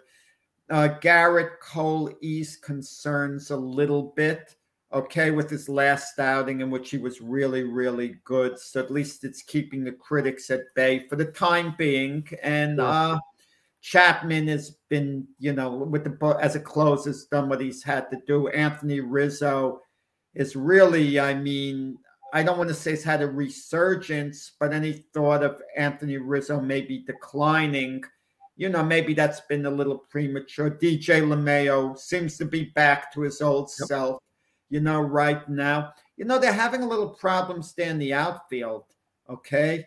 LeCastro and Gallo, and they could still use Gaudy, guys. They could still have used Gaudy, in a uniform there. I mean, he would have been a better fit than LeCastro, in my view. Gleyber Torres, give him, at second, give him time. I mean, he's going to come around. I'm in his corner. I think he's going to have a good year. The Yankees have been a pleasant surprise. But with that said, I'm not completely sold yet, Mac. 18 games into the season. We're like about 12% into the season. Yep. It's a long way to go. I'm not really sold, but, you got to be very pleased, I think, if you're the Yankees, the way they're doing. And listen, teams start slow and then they actually come on. The Mets having the best record in baseball. Well, let's stay in American. Let's stay in the American League for a minute. Stay in America. The Red Sox. What are they? 8-11 right now. You would think the Red Sox would straighten out somewhat, but you look at the teams that have a so-so record, the teams that have a good record. It's only a few games difference in the standings. It could change drastically in one homestand. One team loses 4 in a row. Another wins 4 in a row, and then you look up and you see it's really changed. You know what made me chuckle a little bit, Mac? When you mentioned the Texas Rangers are 6-12, they signed Corey Seager to a ridiculous 10-year, $325 million contract. Do you realize they offered him more money per year, Texas, $2 million per year more than the Yankees were offering Aaron Judge? And in what difference is it going to make for Texas? They're going to be stuck with this massive, crazy contract with Corey Seager. I just don't understand these teams, the commitment. They didn't learn when they gave even A-Rod the 10-year deal. They eventually tried to get out from under that, and they did. Well, my biggest surprise is the Yankees pitching staff overall. I mean, with Nestor, listen, this guy has been great. This guy is the ace right now, Jack. And he found the cutter off season. He learned to develop a cutter by working on his craft. And he throws about 90, 92 miles an hour. But he has such a crazy delivery that the batters really can't pick it up. And with that cutter, I mean, he's throwing strikes. And right now, he's the Yankees. Severino has looked really good. Clay has looked really good. I mean, their pitching staff overall to me is a big surprise. I think that's what's going to be the Yankees' saving grace this year. Once the bats start, well, great. It'll be even better. Everybody counted the Rays out this year. A lot of people thought the Rays were going to fall off. They really haven't fallen off that much, Jack. I think it's too early. The teams are bunched together, Matt. They really are bunched together now. I think the East has 4 of the best teams in the league. I told you about Seattle. I think Seattle, the games they've lost have been very close. I think they're going to have a really good year this year. And the Astros, who normally get out to a quick start, haven't yet. They kind of fade in the middle, come back at the end. I don't know if Houston's gonna win that division this year, Jack. I really don't. So those are the kind of things I've been looking at in the American League. In the National League, you brought up the Mets, the best record in baseball. Their pitching has been outstanding. Not just Scherzer, the other members of their pitching staff have really kicked it in. Their relievers are good. The coach has them playing good fundamental baseball. Their offense looks very good this year. I think I don't think it's too early to say that the Mets. I thought the Phillies would win it. I don't think it's too early to say, unless barring a drastic injury through the Mets' whole system, that the Mets have the best shot at winning the East that year. I think the Braves, I said it in the beginning, are going to fall off a little bit. Not that they're going to have a bad team. I just don't think that they're going to have the team they had last year at the end, just barely getting in. I don't think they get in. I don't see the Braves as a threat like everybody saw this year coming out right away. I think the Mets, the Braves may compete with the Phillies for a wild card. We'll see. But I really think the Mets have a team that's built to run the whole year through, Jack. I think they really got a good team.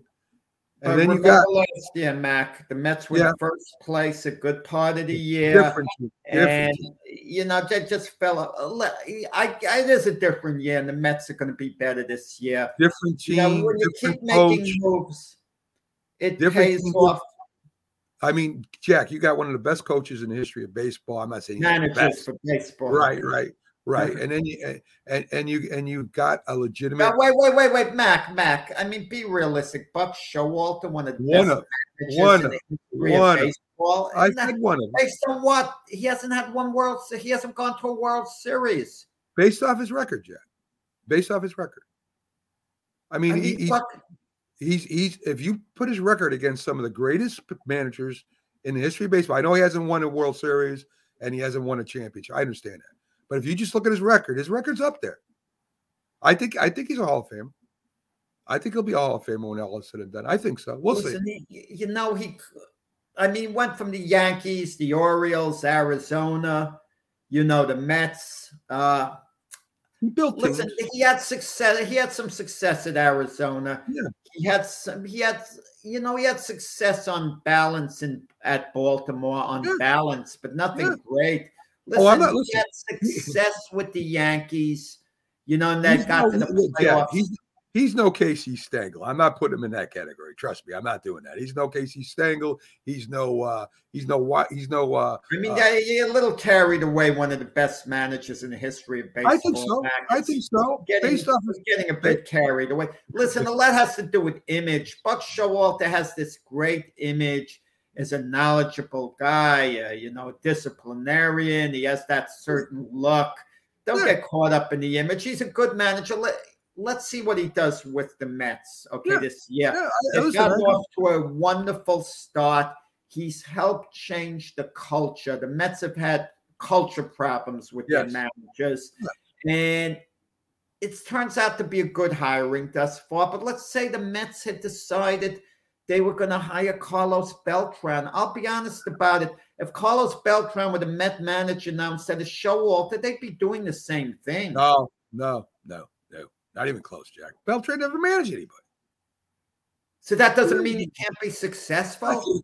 Yeah. Guys never managed can't be successful. Okay, so if a guy has managed before and he hasn't been a successful manager, you want him because he's managed before. No, I didn't. Did I say that? I said he wouldn't manage as good as Buck Showalter. That's all I'm saying. He doesn't have no. I mean, my feeling is, they would. Just like I feel had Buck Showalter continued on as manager of the Yankees instead of Joe Torre, they would have won the World Series as well. Not as many. Maybe not as many. We'll never know. We'll never know. But to say that Beltran would be just as good as Buck Showalter, there's no evidence of that. Well, there's no evidence he wouldn't be. Well, yeah, there is. He's never managed. His record is 0-0. He wouldn't be successful. He's 0-0, Jack. Okay, he never managed. It means he hasn't had losers. He hasn't had a lot of success because he's never managed. So he hasn't experienced the negativity that Showalter has.